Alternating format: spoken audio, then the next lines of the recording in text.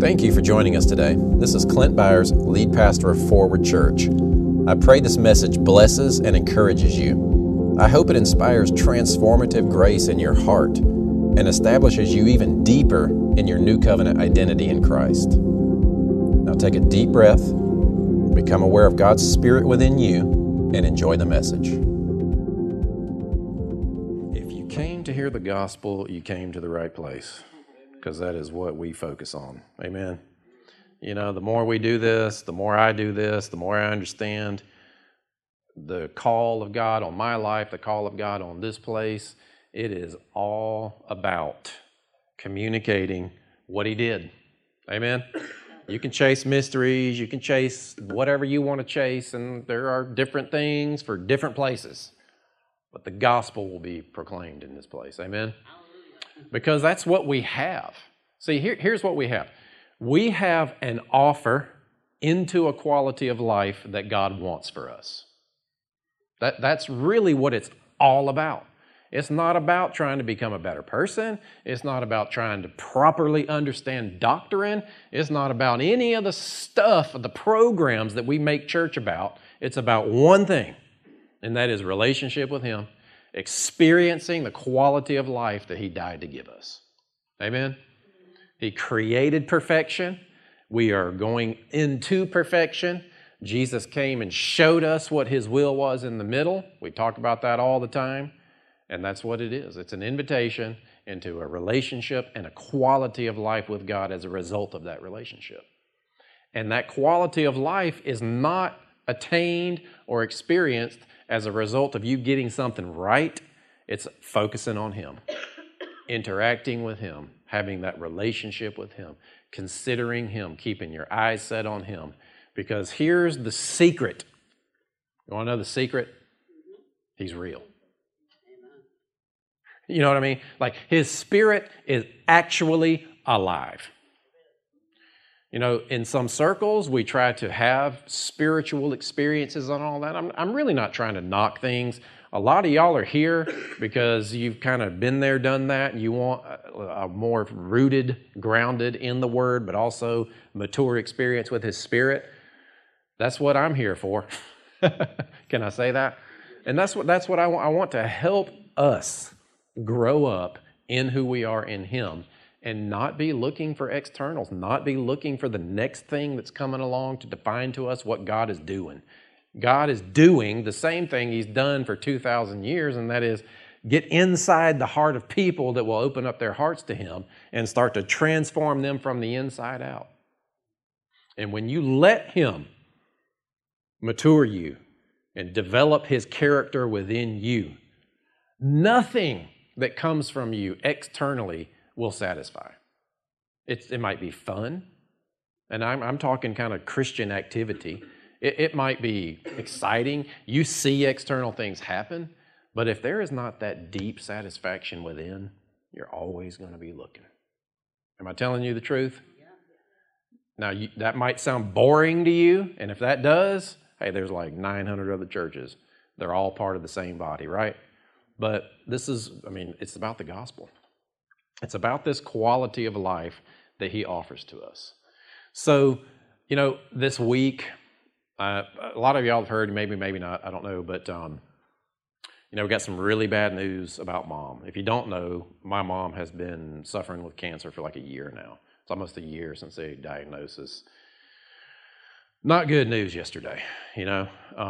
So there's some decisions to be made. She's in the hospital right now. My brother's there with her, and we're just working some things out. It happens, right? All of us have lost loved ones, and it's very difficult. And so for me, I'm looking at it. We've prayed for healing. Many of you have prayed for healing. I'm fully convinced that that is what He wants. That is one of the facets that Jesus paid for. But sometimes we don't connect with it. I don't put that on God withholding. I don't say that they don't have enough faith. It's just sometimes we just don't enter into the quality of life that He has for us. And that's the reality of it.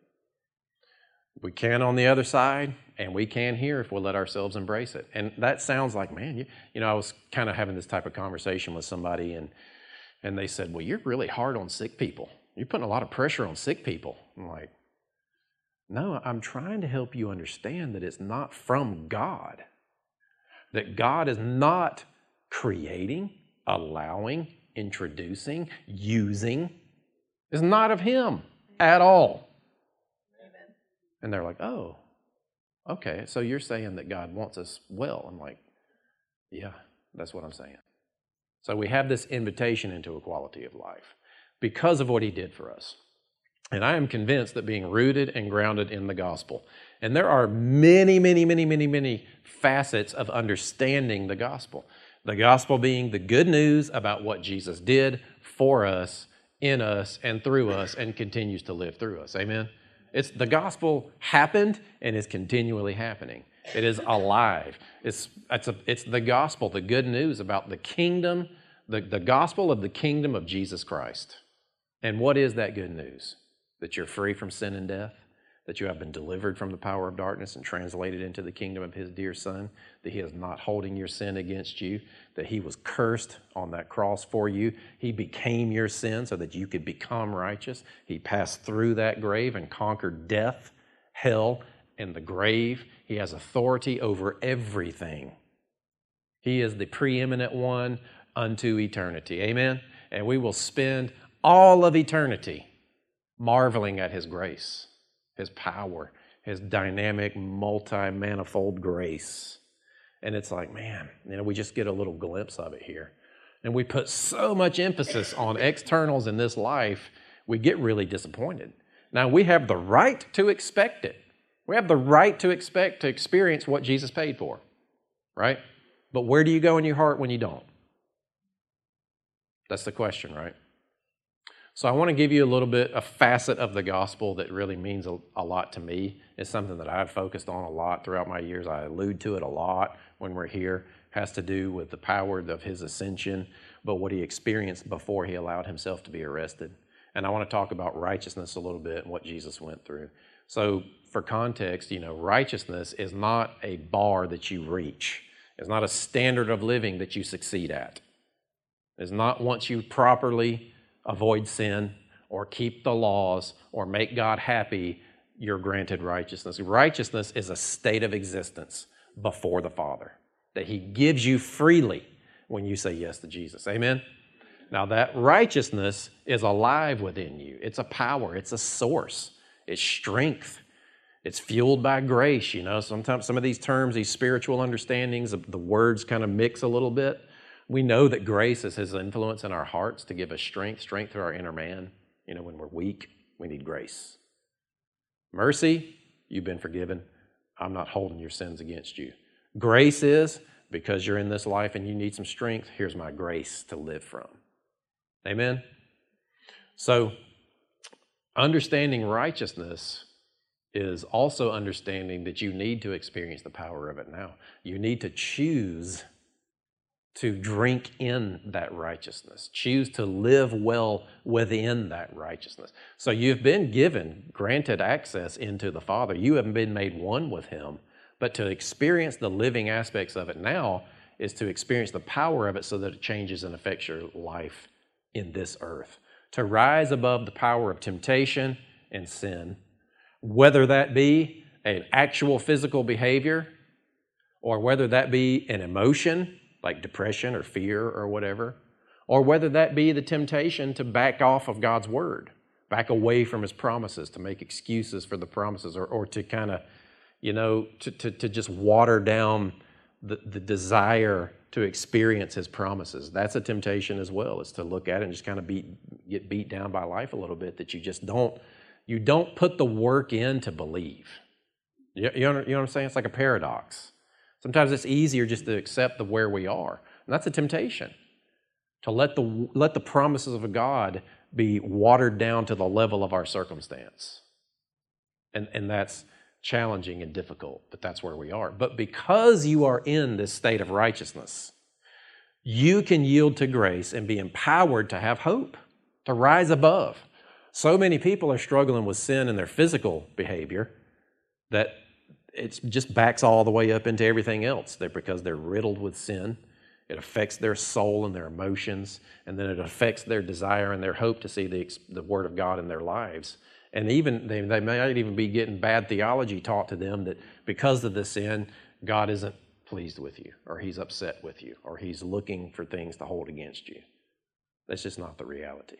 Amen? So to give you the strength and the courage and the reminder to choose righteousness, to live well within the thing that he's done within you, I want to look at a particular facet that Jesus went through. He says this here in Matthew 5:6. He says, "Blessed are those who hunger and thirst for righteousness, for they shall be satisfied." Now, you're not thirsting for righteousness because you've never drank it, right? You're not thirsting for righteousness because you're trying to get it in you. You're wanting to be satisfied by this righteousness. Righteousness is in you, and it's up to you to let it fulfill you and nourish you and strengthen you, right? So the fact that you are pleasing to God because you are in Christ can bring satisfaction.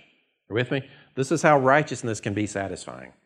The fact that Jesus died for you brings you to a place of completeness in your mind and your expectation of your relationship with God, that you're satisfied, right? And not just the basics, things like that, but also like with peace, all the fruits of the Spirit. Because you are righteous, because you are acceptable to the Father, when you are pressed, you can drink of that state of existence that you are in with Him, and it is satisfying.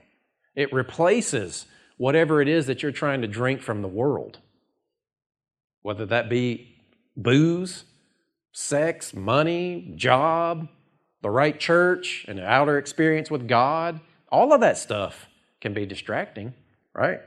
I mean, there was a point in my life where what are we drinking tonight was like an important question, you know. I kind of want you to leave with that in your mind. I'm not done yet, but this is one thing to leave. What am I drinking of right now? Like, where am I in life right now? What am I drinking of? Am I drinking of His righteousness? Am I drinking of His grace, of His peace? It's in you. You're not trying to get Him to bring it to you. It's in you. Or are you drinking of fear and worry and guilt and condemnation and just plain old perversion and even just the physicality of sin? A lot of people aren't really dealing with the physicality of sin. They're dealing with emotional sin. Emotional sin is not choosing God, but letting yourself sit and be affected by the world. Anything not of faith is sin. You want to know what the bar is? That's the bar. And I'm not trying to beat you up, because I am going to encourage you here and give you, but that's the thing is, out of your right standing with the Father, you can drink of the truth of that relationship, and it can affect your life now. But there's something that gives it power and strength also, and it's what He went through for us. And I think about this a lot, especially early on, thinking about these kinds of things and what He did shows me an example, but it also humanizes Him a little bit, you know, because He was a man tempted in every way like we are, yet without sin, right?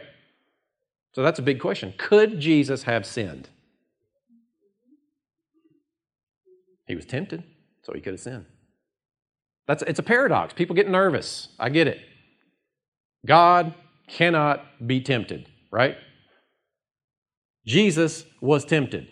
Is Jesus not God? No, you can't say that, but it's a paradox. The issue is He became like us so He could conquer everything that separated us from His eternal state. I know that's like, and it makes people uncomfortable to even think about that, to make that equivocation, but you know what? I'll just trust the Holy Spirit to walk you through that. So you think about this idea of what Jesus went through in light of the fact that righteousness can be satisfying. When you choose righteousness over sin or fear or worry, specifically meaning you're choosing to live fueled by that state of existence before Him, like when you can, like, do you ever take account of things? It's like, okay, well, you know, I got this, everything's all right here. Maybe you do it in your finances. Maybe you do it in your relationships, your job, whatever. It's like you kind of just take an audit of everything, right? Do you ever do that? You take like a life audit of where you are emotionally, maybe even where you are with God, and it should sound something like this. Okay, it was like, look, I don't have to worry about God because He loves me no matter what. Done. I don't have to worry about him wanting to lead me and guide me. That's what his Holy Spirit will do. Done. Settled. Now, I may not be clearly hearing him in this moment right now to know what my next step is, but I do know he's speaking. That's settled. The issue is I'm not hearing. The issue is never he's not speaking. Done, settled. Okay. So you just take some of the worries and issues off the table, reaffirm who you are. That is thirsting and hungering after righteousness, meaning righteousness not being a state of behavior, but a relationship, right? So can you take an audit of where you are in that relationship with God, and then it be satisfying, and then find power within that place to live? Is that making sense to you?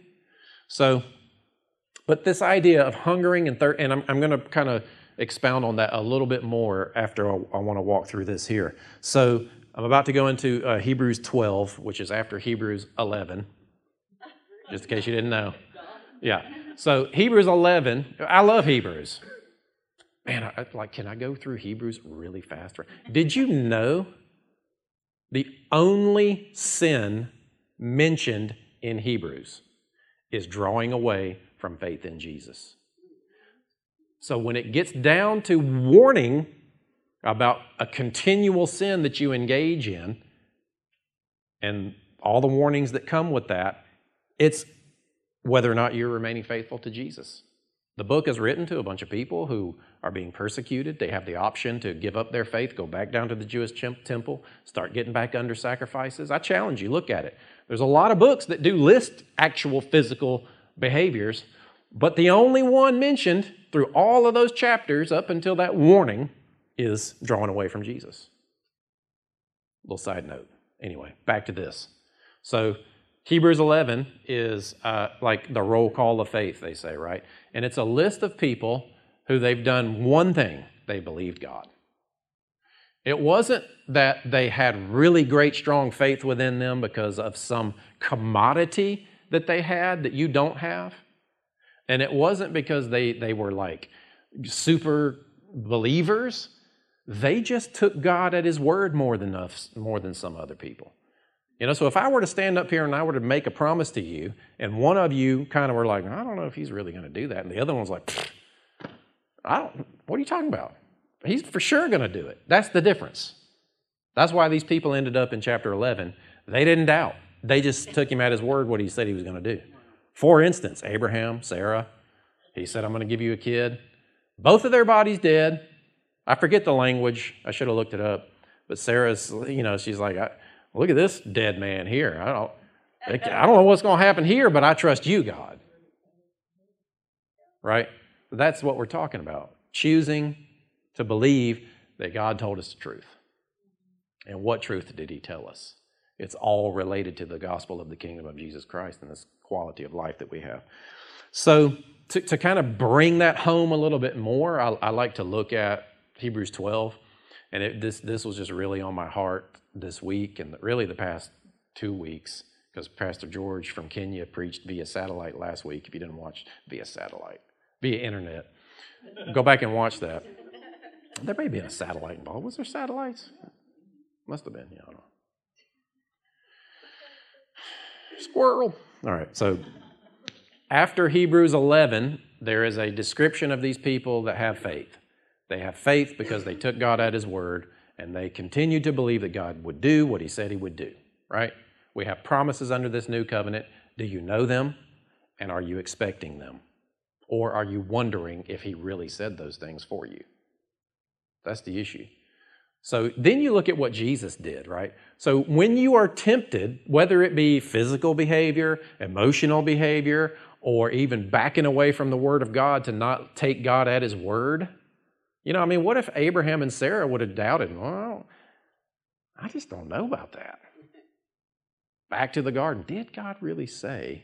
That original lie is still the main one being used against humanity. Questioning, did God really say? Who knows? There's a lot of fact. God's pretty smart. He's probably got an infinite amount of ways to accomplish His will, right? I'm sure He does. And what he set out to do, he would do. I'm not saying that we would have never had Jesus. I'm just saying it might not have come through Abraham and Sarah. It might have been somebody else, right? So you get to Hebrews 12. And so let me just read through this, and then I'll kind of talk us through it as we go. So after these people that trusted God, you have this. Hebrews 12, verse 1. Therefore, since we are surrounded by such a great cloud of witnesses, let us throw off everything that hinders and the sin that so easily entangles. Now, if you go back, he's not even really talking about physical sin, like those behaviors that we love to beat people up and judge people over. Although that is included, he's talking more about where you are in your heart toward God. He's talking about, do you actually believe that God will do what he said he would do? Do you know what he said he would do for you? Right? Like, is your life built on his promises? Or is it wondering if he's going to show up for you or not? So let us throw off everything that hinders us and the sin that so easily entangles. Now, some of you have a particular sin very clearly identified in your mind right now. I pray that you give that to him. I pray that you let him minister to you and strengthen you above the power of that thing, and you let go of it, and I am going to give you the secret right now of how to conquer temptation and not give in to sin, if you'll choose it. And it's not that hard. It's not hard to understand, but hard to choose sometimes. So let us run with perseverance the race marked out for us, fixing our eyes on Jesus, the pioneer and perfecter of our faith. For the joy set before him, he endured the cross. What's that joy? Take your finger like this and do like this. You. That word joy. For, put your name right there. For my name set before him, he endured the cross. Actually do that. In your mind, look at that word joy, put your name in there. For you, he endured the cross. Now, that's not just good information. There's power that comes with that, all right? So, for the joy set before him, he endured the cross, scorning its shame, and sat down at the right hand of the throne of God. Now, there's a lot that happened in between there of him becoming cursed, going into the grave, conquering death, hell, and the grave, rising again with his own blood, passing into eternity, cleansing that heavenly holy of holies, offering to mankind his spirit unto salvation, all of that, and sitting at the right hand of the Father. But all of that, so what I'm about to read, it's just been really powerful for me for a couple of weeks to think about what this is about to describe, specifically in terms of being tempted in your mind and in your heart, not even really with behaviors, but heart postures, right? So, but it can apply to physical behavior as well. And this is it. It's consider him. Say, consider him. Who endured. So set aside the sin that easily besets you. Consider these people of faith. He's the author and the finisher of faith. He did it for you because he loves you. It brings joy to him to bring you into his kingdom. Consider him who endured such opposition from sinners so that you will not grow weary and lose heart. Now, I'm going to take it off for just a minute. Consider him who experienced persecution from sinners. That's unique to this particular audience that he's writing to because many of them were being arrested and killed because of their faith. And in fact, he was warning them, don't give up your faith because of what's happening to you. So that's unique to them.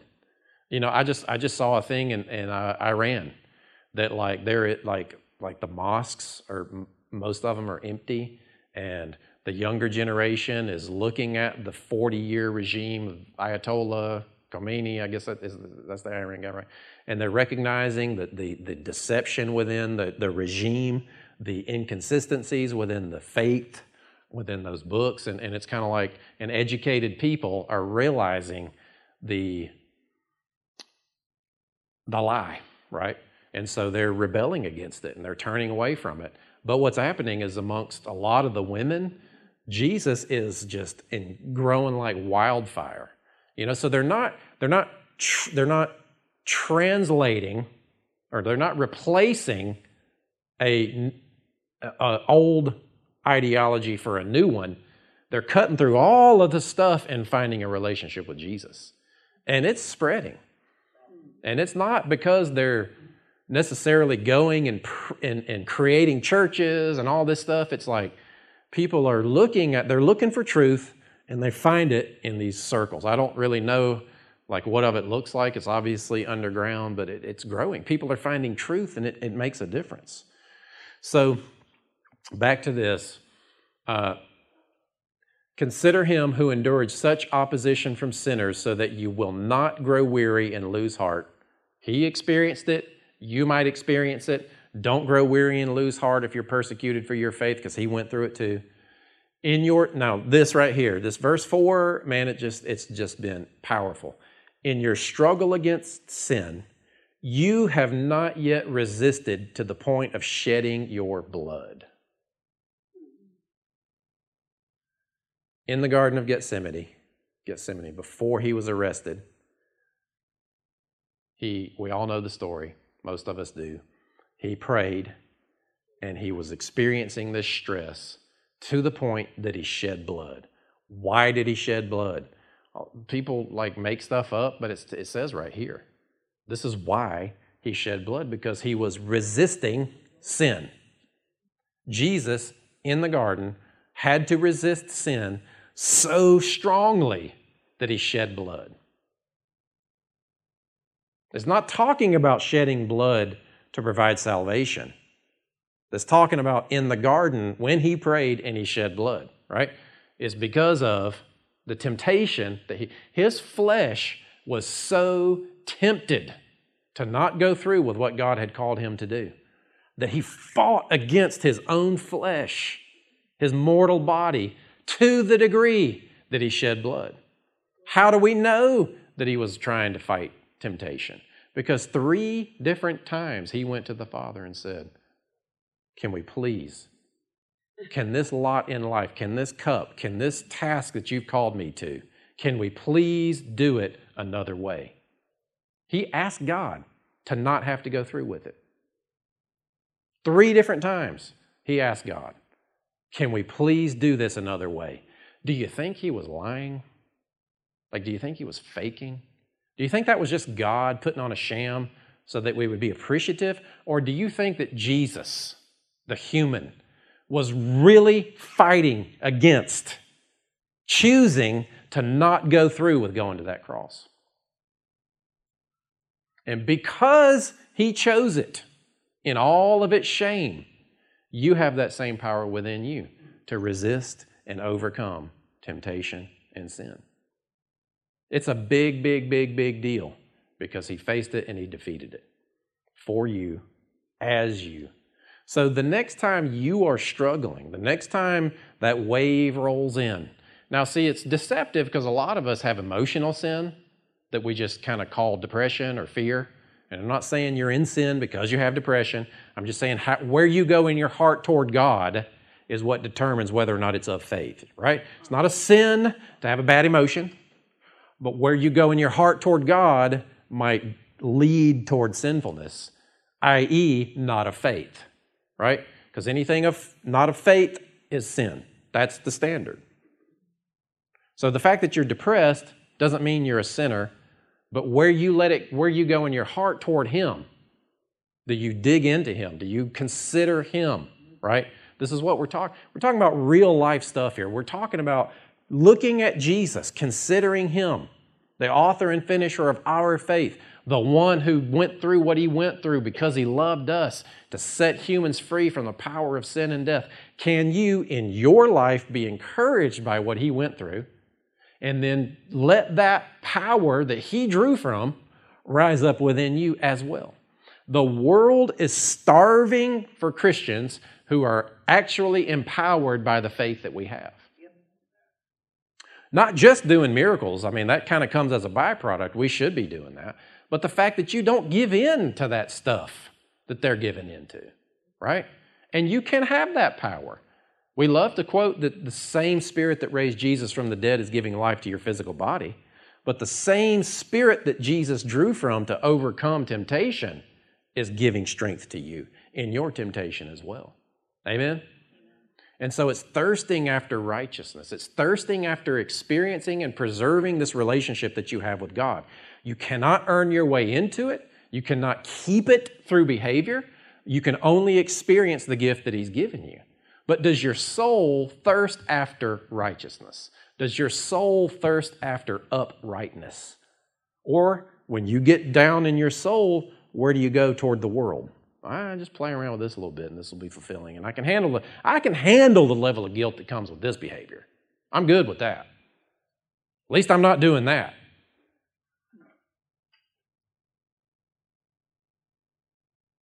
Hello? I didn't mean to point at you. Probably you.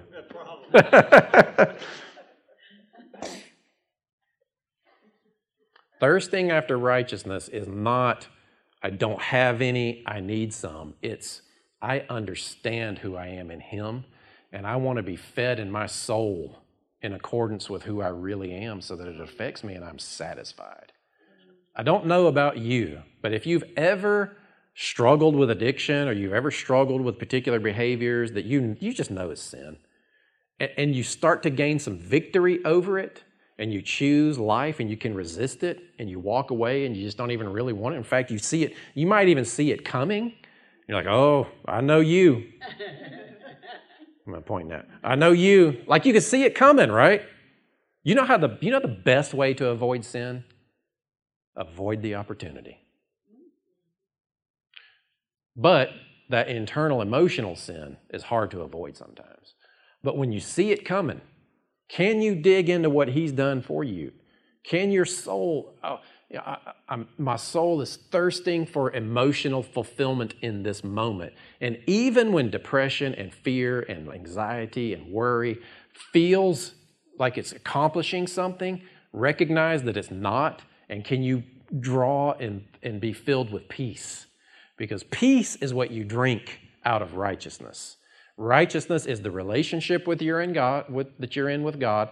Because I am in right relationship with God, because He is not holding my sin against me, because I have peace with Him, I can draw on peace when my soul is thirsty. And all of our souls get thirsty. Are you with me? I would ask you, remember that. What am I drinking? What am I drinking right now? When you're out in your life and you're getting tempted and you got all these things and life happens, what am I drinking? Am I drinking of the emotion that's a byproduct of this situation, right? Or is there a fruit of God within me that I can drink from? See, because there's got to be an actual, real interaction with the Spirit of God in us. Not in some flaky way, but His life is in you. The same Spirit that raised Jesus from the dead. The same Spirit that Jesus drew from to overcome temptation. It's in you, and you can choose it, and it is satisfying. But when you do that, like how many of you have done that? You've overcome some type of addiction. It's in your past, and you know what I'm talking about. Raise your hand. Just lift up your hand. Yep.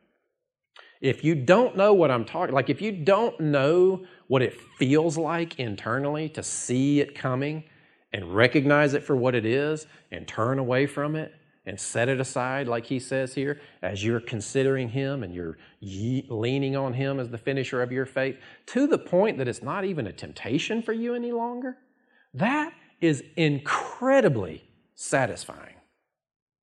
It can turn into self-righteousness, be careful. It can turn into pride, be careful. But it's incredibly satisfying. Like to not struggle anymore?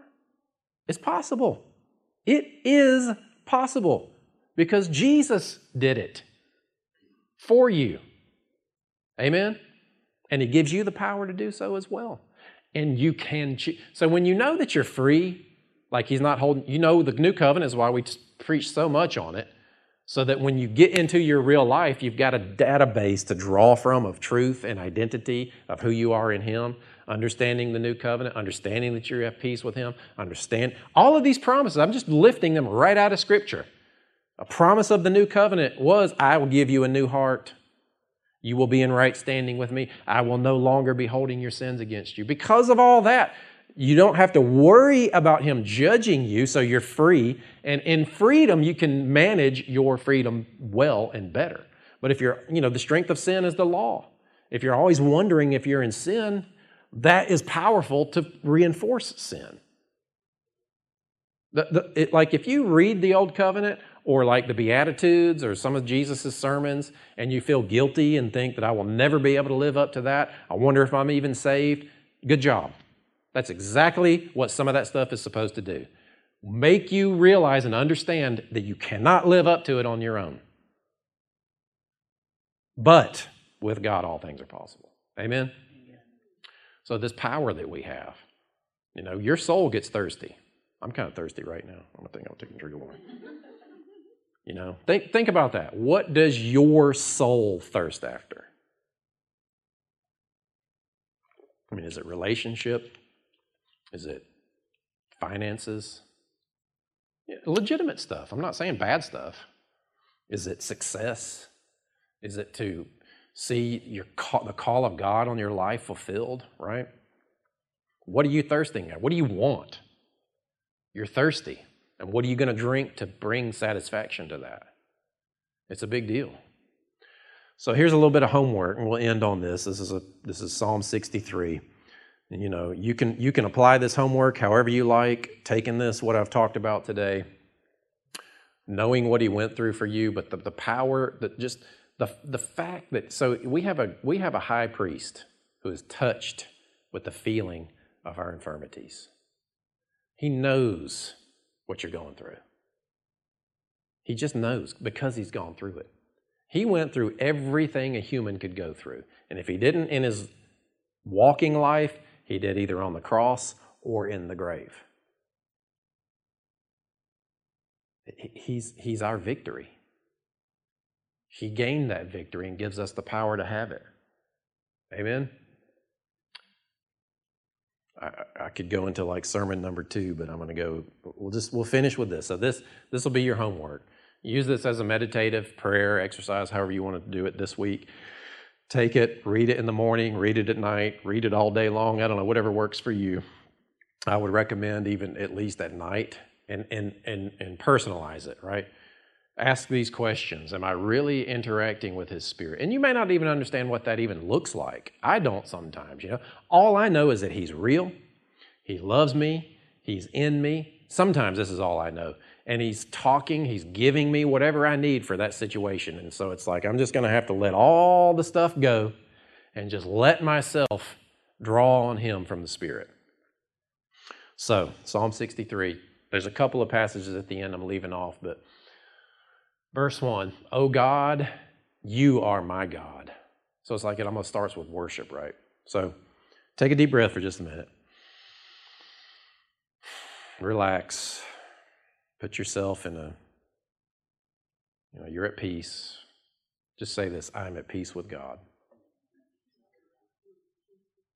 Let your brain slow down a minute. You are my God. Earnestly, I will seek you. My soul thirsts for you.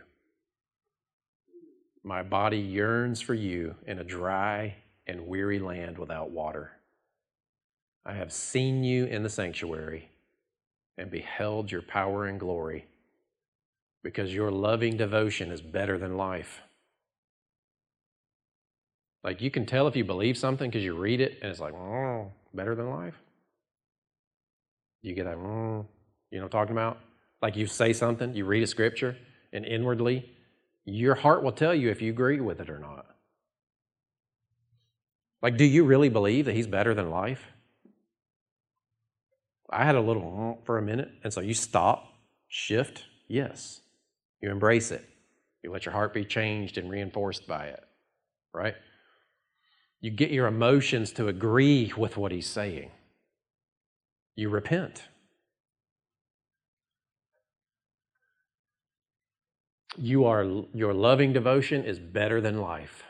My lips will glorify you, so I will bless you as long as I live.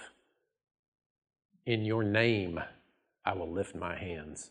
So in your name, it means in his authority. Lifting your hands in his name is a surrender. It's an acknowledgement. I will lift my hands to the authority of who you are. You are the preeminent one. You are my Lord and my God. You are acknowledging who he is. That is lifting your hands in his name, in his authority. My soul is satisfied, as with the richest of foods. With joyful lips, my mouth will praise you.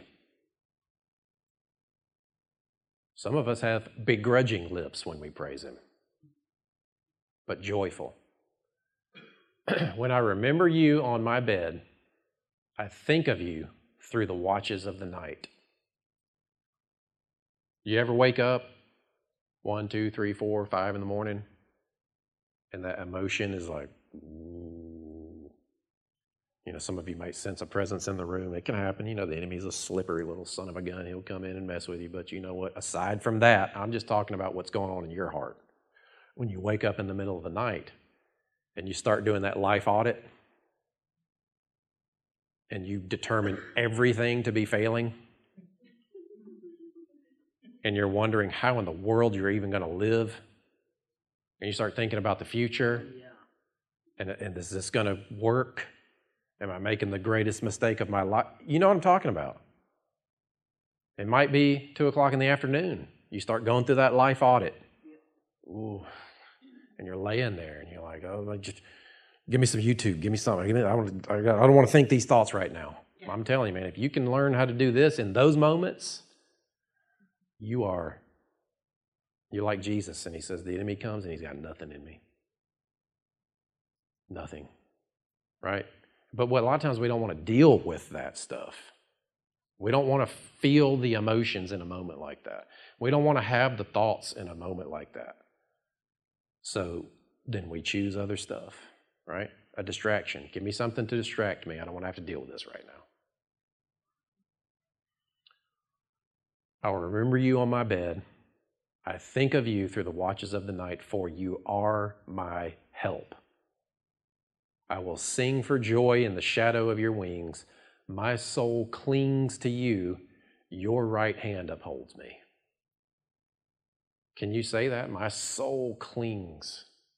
Is that real for you? Does your soul cling to him? A lot of times, a lot of people, a lot of Christians have a view of God. He's over there somewhere. Like he's opened the door to heaven. He's cheering me on. And he says, I hope you make it. By the way, don't do that. Don't do that. Don't do that. Definitely don't do that. No, he's in you. He's one with you. He is leading you and guiding you. And he's for you. He is not against you. Amen?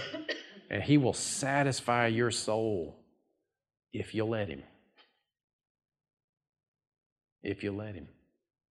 He's not resisting. He's not withholding. He wants it for you. Do you know how to choose it? Do you know what I'm talking about? Last verse, one more time. My soul clings to you. Just tell him that. Just as we close in prayer, my soul clings to you, Lord. Not out of desperation, not out of fear, not out of, I am aware of this incredible lack in my life. I hope you come through for me. No, you affirm to yourself who he is. You are a provider. You have already faced and conquered this in some form in your human life, in your life on this planet. And because I am in you, I have that same power. I trust you, Lord. I open my heart to receive wisdom of how to cling to you from my soul, of how to drink in that righteousness that I already have, of how to live out of that place of acceptance with you, of how to not back away from your promises, of how to not let life circumstances water down my expectations of your word in my life, no matter what. I trust you. I love you. I yield to your spirit. And so some of you may have different types of imaginations and different things that you walk yourself through to experience. There are prophetic acts oftentimes that can be very powerful, like the prophetic act of, you're drinking in from your spirit. You know, you've ever heard like in some type of meditation or something to breathe through your stomach? Like try that. So like I'm going to give you a 2-step thing here. Take a deep breath and as if you're breathing through your stomach. Now you couple that with the fact that His peace is in you, and it's like you're drawing that into the cells of your body. You're drawing that into your soul and into your emotions. It becomes a reality in your emotions and in your mind and even in your expectations because you are at peace with God, that He is faithful and that those promises are a reality for you. Let's take one more deep breath. Jesus, we love you and we trust you. We thank you. We thank you that you gave us an imagination. We thank you that you gave us your Spirit to teach us and lead us and guide us. And when my soul is thirsty, I will choose righteousness and be satisfied. Amen. Thank you for taking the time to listen to this message. And thank you to those of you who support Forward Ministries financially. You truly are changing the way the world sees God. You're helping people detox from performance-based religion and experience God's love for them. We're committed to helping you renew your mind so you'll experience transformation and move forward in every area of your life. I pray you're making this heart journey. Visit my website at clintbyars.com for hundreds of free teachings and articles that will empower you to renew your mind and put on your eternal identity in Christ. I'm especially excited about my tools for transformation that have original music and modern technology designed to help you slow down and connect with the Spirit of God in your heart. I'd like to invite you to partner with Forward Ministries. Help us continue to spread the gospel and develop resources that are empowering people to grow in their identity in Christ. Thank you again for joining me. I pray God's blessings and promises over you and your family today.